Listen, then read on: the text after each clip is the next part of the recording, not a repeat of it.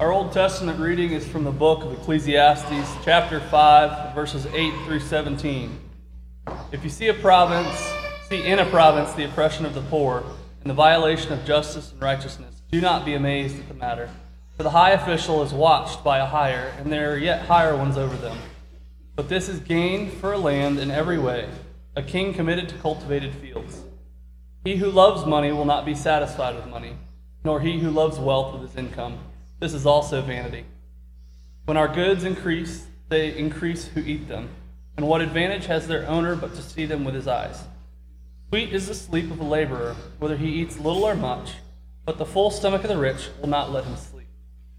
There is a grievous evil that I have seen under the sun. Riches were kept by their owner to his hurt, and those riches were lost in a bad venture. He is father of a son, but he has nothing in his hand. As he came from his mother's womb, he shall go again, naked as he came, and shall take nothing for his toil that he may carry away in his hand. It is also a grievous evil. Just as he came, so shall he go. And what gain is there to him who toils for the wind? Moreover, all his days he eats in darkness, in much vexation and sickness and anger. The word of the Lord. Thanks be to God. Today's psalm is Psalm 127. Read responsively by whole verse. Unless the Lord builds the house, their labor is in vain who build it. Unless the Lord keeps the state, the watchman keeps vigil in vain. It is vain that you rise up early and take rest so late, and eat the bread of toil, for he gives to his beloved sleep. Behold, children are a heritage from the Lord, and the fruit of the womb is a gift that comes from him. Like arrows in the hand of the warrior, so are the children of one's youth. Happy is the man who has his quiver full of them. He shall not be ashamed when he speaks with enemies in the gate. Glory be to the Father, and the Son, and the Holy Spirit. As it was in the beginning, is now, and ever shall be, world without end. Amen. Our New Testament reading today is from the book of Revelation, chapter 5, verses 6 through 10. Between the throne and the 4 living creatures and among the elders I saw a lamb standing, as though it had been slain, with 7 horns and with 7 eyes, which are the 7 spirits of God sent out into all the earth. And he went and took the scroll from the right hand of him who was seated on the throne. And when he had taken the scroll, the 4 living creatures and the 24 elders fell down before the Lamb, each holding a harp and golden bowls full of incense, which are the prayers of the saints. And they sang a new song, saying, Worthy are you to take the scroll and to open its seals, for you were slain, and by your blood you ransomed people for God, from every tribe and language and people and nation, and you have made them a kingdom and priests to our God, and they shall reign on the earth. The word of the Lord. Thanks be to God. Gospel lesson today comes from Luke chapter 12, starting in verse 13. Will you please stand for the reading of the gospel? Church, this is the holy gospel of our Lord Jesus Christ, according to St. Luke. Glory to you, Lord Christ. Someone in the crowd said to him, Teacher, tell my brother to divide the inheritance with me. But he said to him, Friend, who made me a judge or arbiter over you? Then he said to all of them, Take care and be on your guard against all covetousness, for one's life does not consist in the abundance of his possessions. He told them a parable, saying, The land of a rich man produced plentifully, and he thought to himself, What shall I do? For now I have nowhere to store my crops. And then he said, I will do this. I will tear down my barns and build bigger ones. And there I will store all my grain and all my goods. And then I will say to my soul, Soul, you have ample goods laid up for many years. Relax, eat, drink, and be merry. But God said to the man, Fool, this night your soul is required of you. And the things that you have prepared, whose will they be now? So is the one who lays up treasure for himself and is not rich toward God.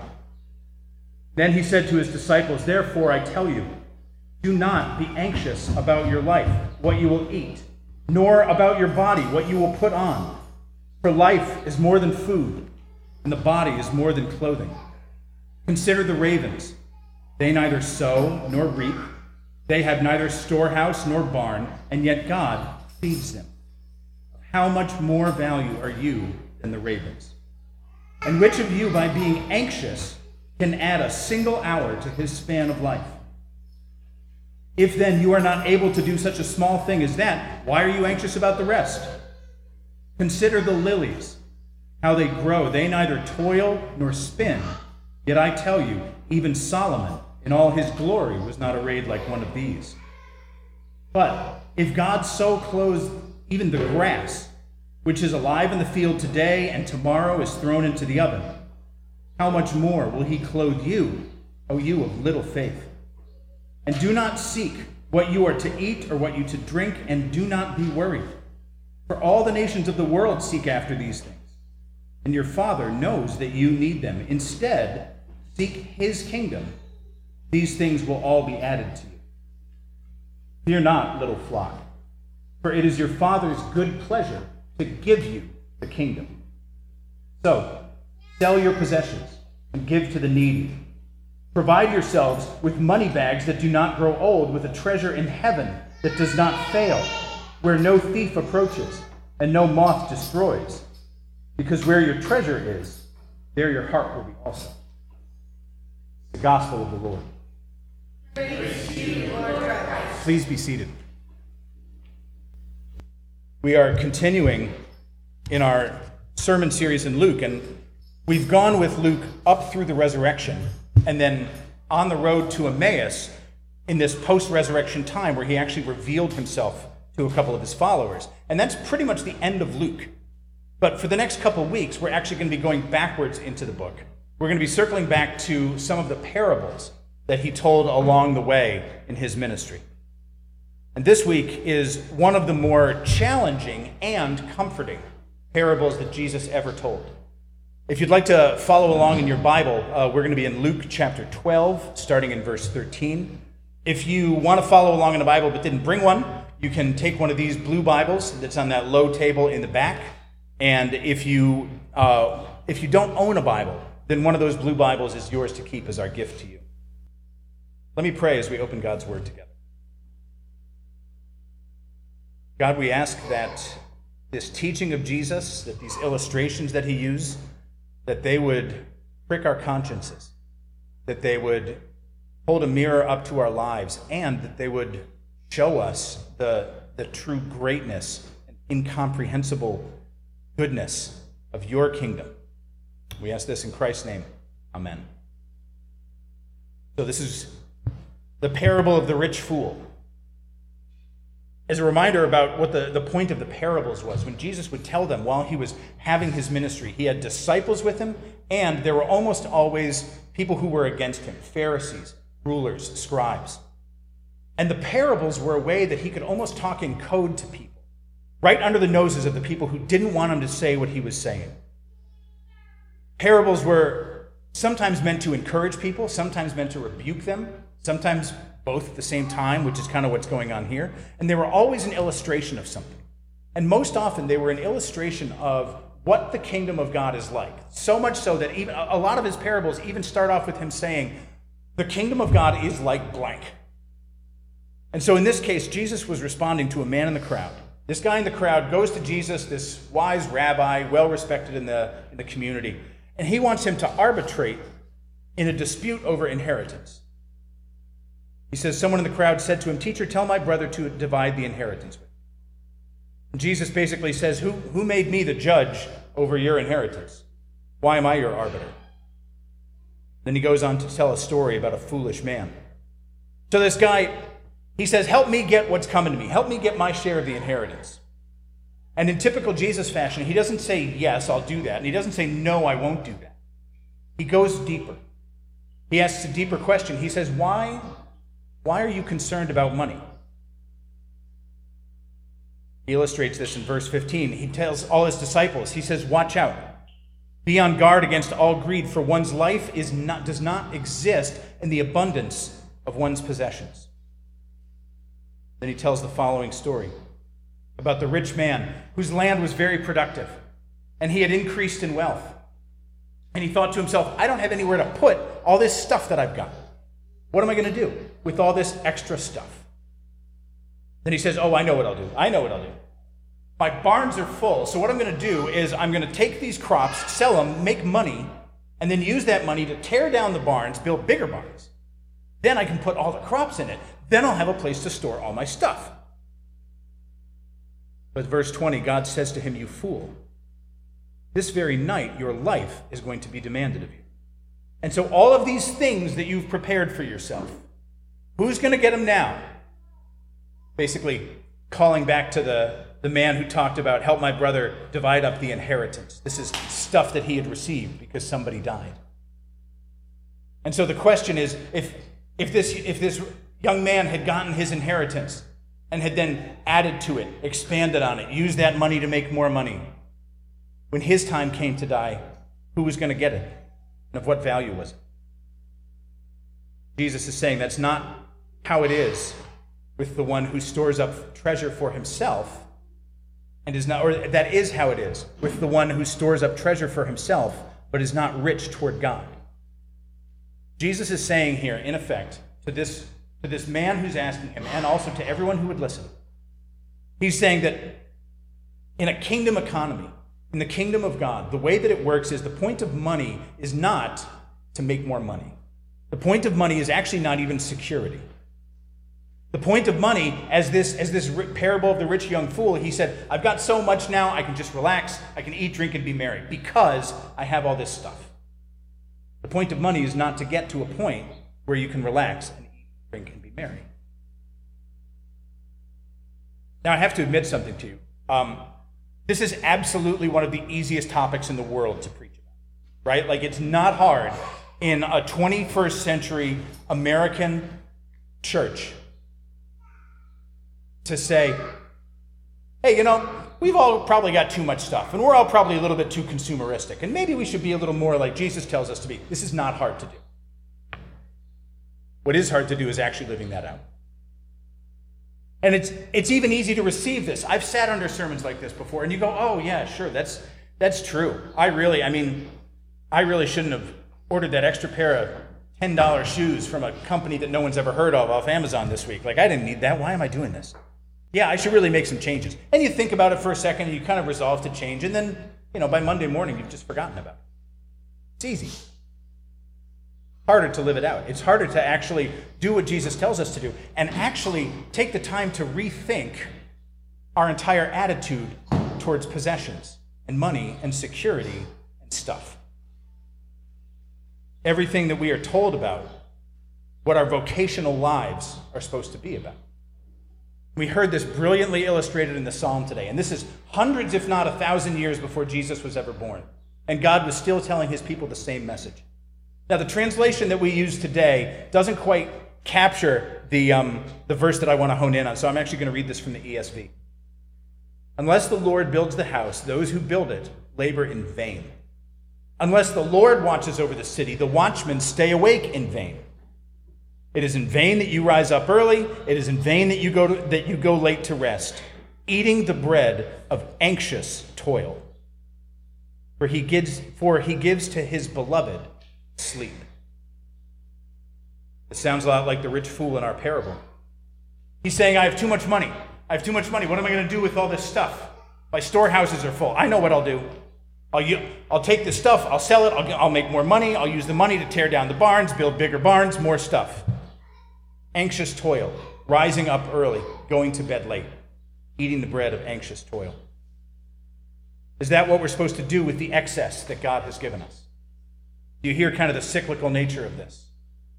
I'm going to take my stuff, I'm going to make more money, I'm going to use that money to get more stuff, etc., etc.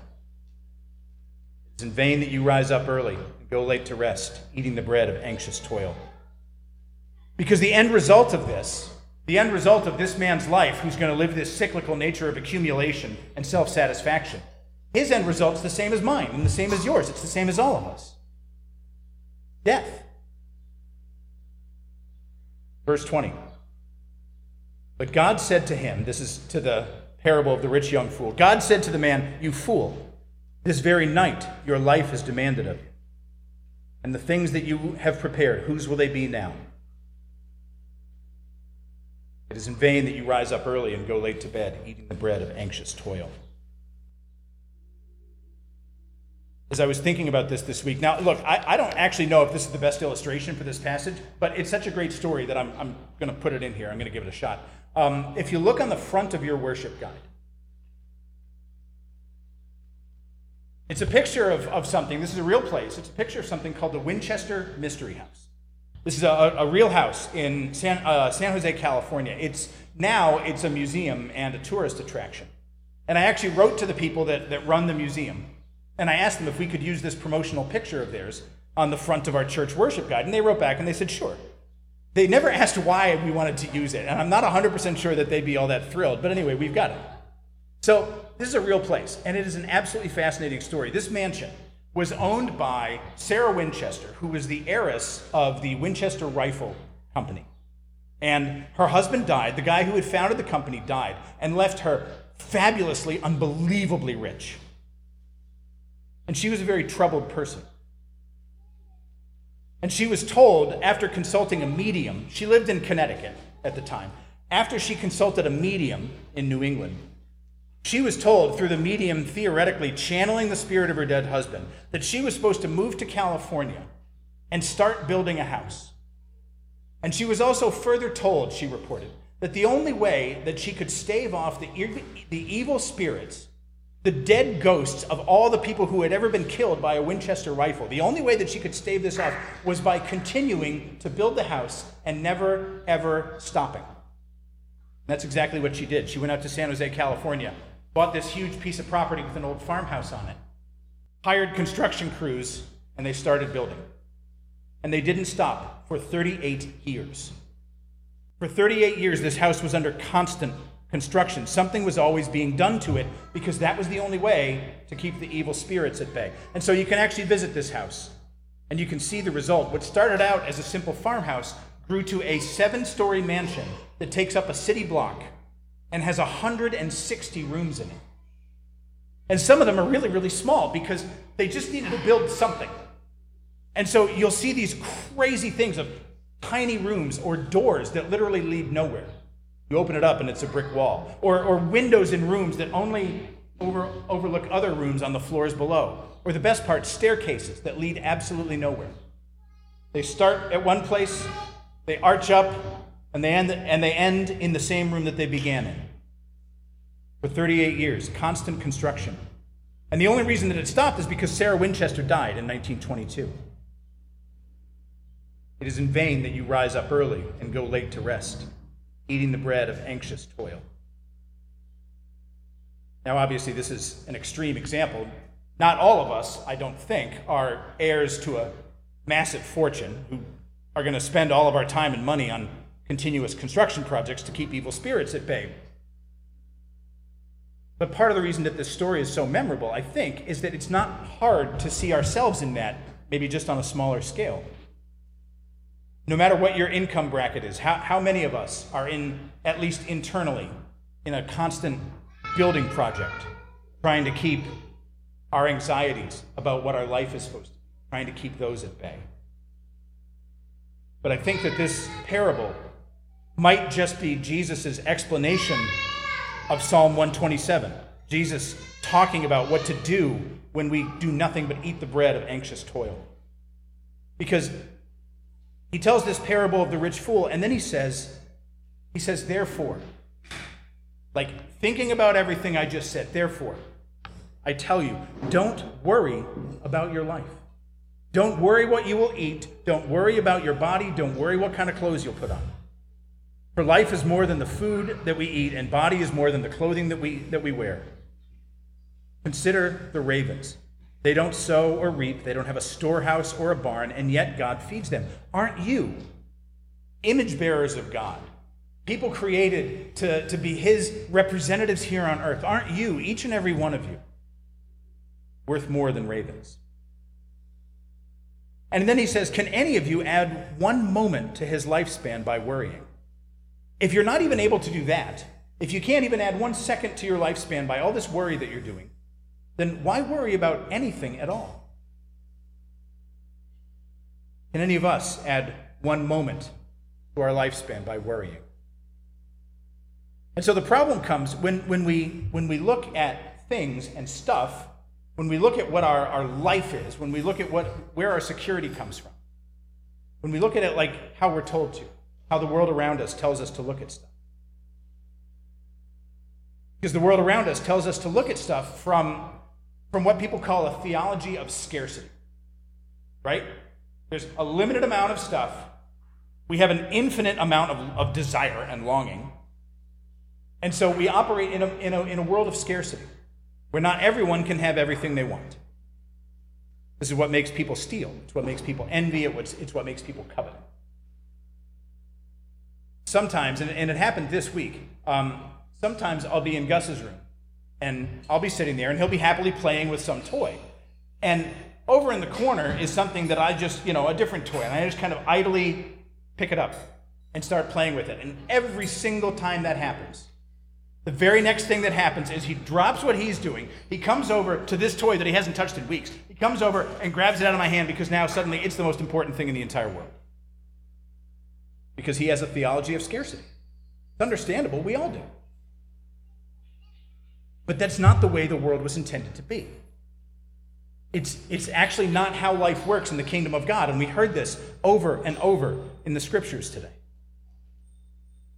There have been a group of our folks that have been getting together for this weekly conversation about theology and art. And they've been doing it by this book by Mako Fujimura, who's a Japanese Christian artist. And Fujimura is actually the guy who did the illustrations for that giant, oversized gospel book that we read out of every week. If you've never taken a look at it, I would encourage you, come up after the service and just flip through it. Absolutely beautiful illustrations of God's Word. And so Fujimura, for many, many years, has been talking about God as this lavish and almost embarrassingly excessive creator. And then he reminds us that we actually are his image bearers.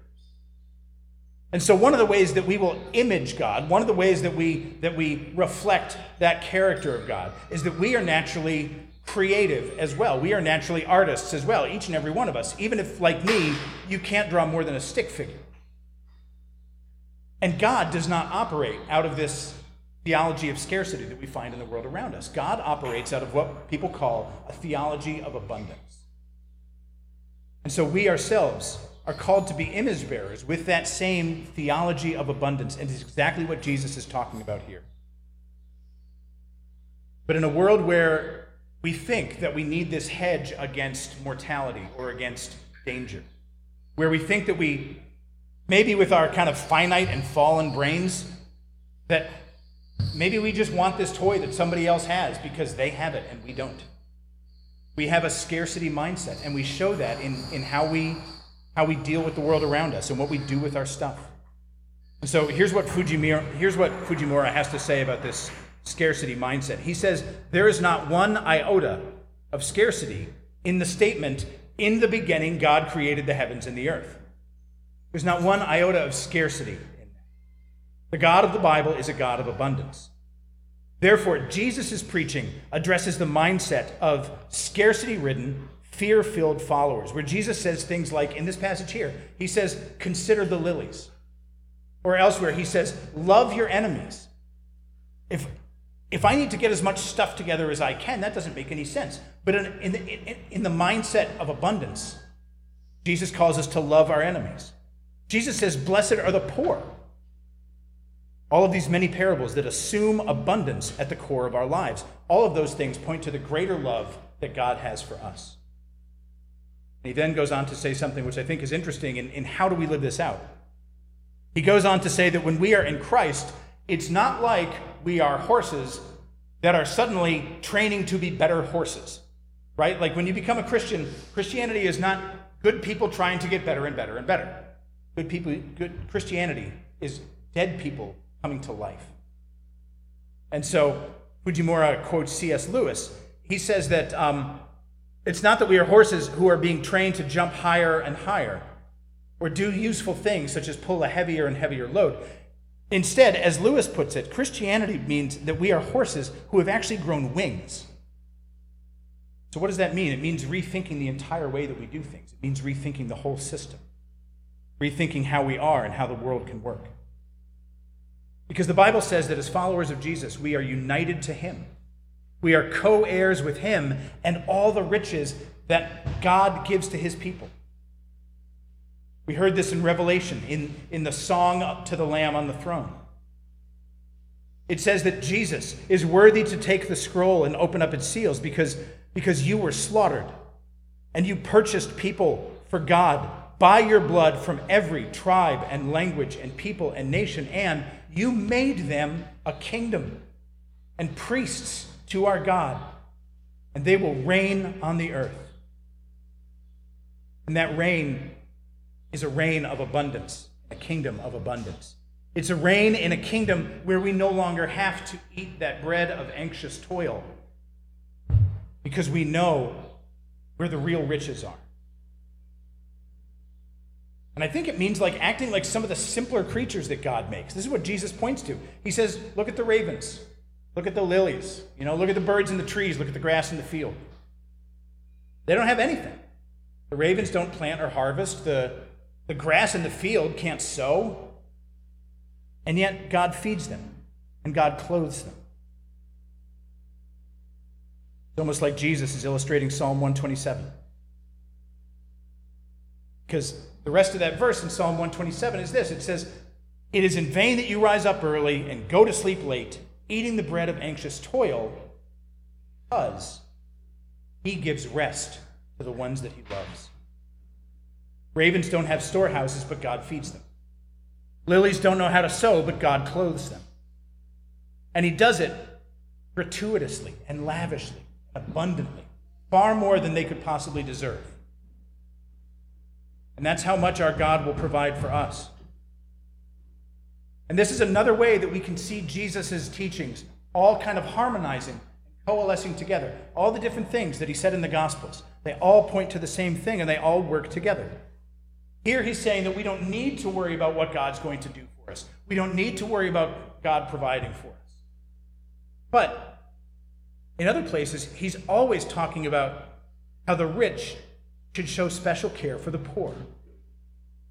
When the church first started in Acts chapter 2 and then again in Acts chapter 4, Luke goes out of his way to say that all of the people of that church had all of their possessions in common. And they lived in complete harmony with one another. Why did they do this? Because they knew that God provided for his people. How does God provide for his people? Through his people. It is very, very easy to preach this kind of don't worry about what you're going to do and what you're going to eat and what you're going to wear, because God will take care of you. It is easy to preach that in a church full of people who aren't worried about where their next meal is coming. It might be slightly harder to say that in a church where there are very, very poor people. But the thing is, God has ordained how these people will be provided for. It's not manna from heaven. It's us. God provides for his people through his people. When God says over and over throughout the Bible, care for the poor and the needy, plead the cause of the widow and the orphan, give to those less fortunate, care for the downtrodden, take care of the marginalized, it's so that they can be a part of this kingdom of abundance, so that they can share in this theology of abundance, in this worldview where things aren't scarce. That's basically what our money is for. This man who wanted Jesus to arbitrate for their inheritance, Jesus is saying, that's what your money is for. The rich young fool who wants to tear down his barns to build bigger barns, Jesus is saying, no. This is what your money is for. It's the difference between eating the bread of anxious toil while we continue trying to build a house that the Lord hasn't planned, we're working in vain, and being part of this kingdom mindset, a new kingdom mindset of abundance and self-giving. And I will admit to you, I am not nearly as good at this as I want to be. I still, to this day, even as I'm writing this sermon this week, I'm still too wrapped up in my own happiness, my own comfort, trying to stave off the feeling of emptiness or not being as successful as somebody else, eating the bread of anxious toil. I sometimes, too, act like that rich fool who's planning these bigger storehouses that he's going to make, and all of a sudden God comes along and says, "You fool, this very night your life is demanded of you. And the things you have prepared, whose will they be?" I still want that toy that I haven't played with in a while, simply because someone else picks it up. And so I have to remind myself with passages like this one that Jesus is not calling us to be horses that train to be better horses.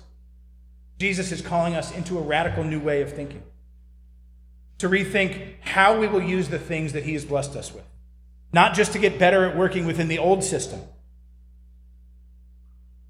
but to be horses that have wings, and to just simply imagine what we can do now. And he ends his story the same way that Psalm 127 ends its line about anxious toil. We eat the bread of anxious toil, but God loves to give rest to those that he loves. Jesus ends his passage the same way. In verse 31, it says, "But seek his kingdom, and all these things will be provided for you." Then he says, "Don't be afraid, little flock. Don't be afraid, because your Father delights to give you the kingdom." This kingdom of God that Jesus has ushered in by his life and death and resurrection. This is given to us as a free gift. All we need to do is say thank you, and then find ways that we can live into being citizens of this kingdom where we already are. Don't be afraid, little flock, because your Father delights to give you the kingdom. And then he gives a couple takeaways, a couple applications, which I'll just end with. And this is the challenging part. The comfort is that we already have this kingdom. We are already citizens. There's nothing that we can do to have that taken away from us. The challenge is, how do we live out a theology of abundance? So Jesus tells his followers, sell your possessions, give to the poor. Make storehouses for yourself that can never grow old. Make yourselves an inexhaustible treasure in heaven, where no thief can come near and no moth can destroy. For where your treasure is, there your heart will be also. Let us pray. God, we thank you that we get these glimpses and pictures of what living in the kingdom of God is like. And we know that it is so radically different from how the world would tell us to live. And I pray that this will be a moment where we can start to really rethink, where we can start to get underneath the choices that we're making and start to examine the worldview that we have, and that we can live more fully as citizens in that kingdom of abundance, Lord, that you have so richly provided for. Through Jesus Christ our Lord. It's in his name that we pray. Amen.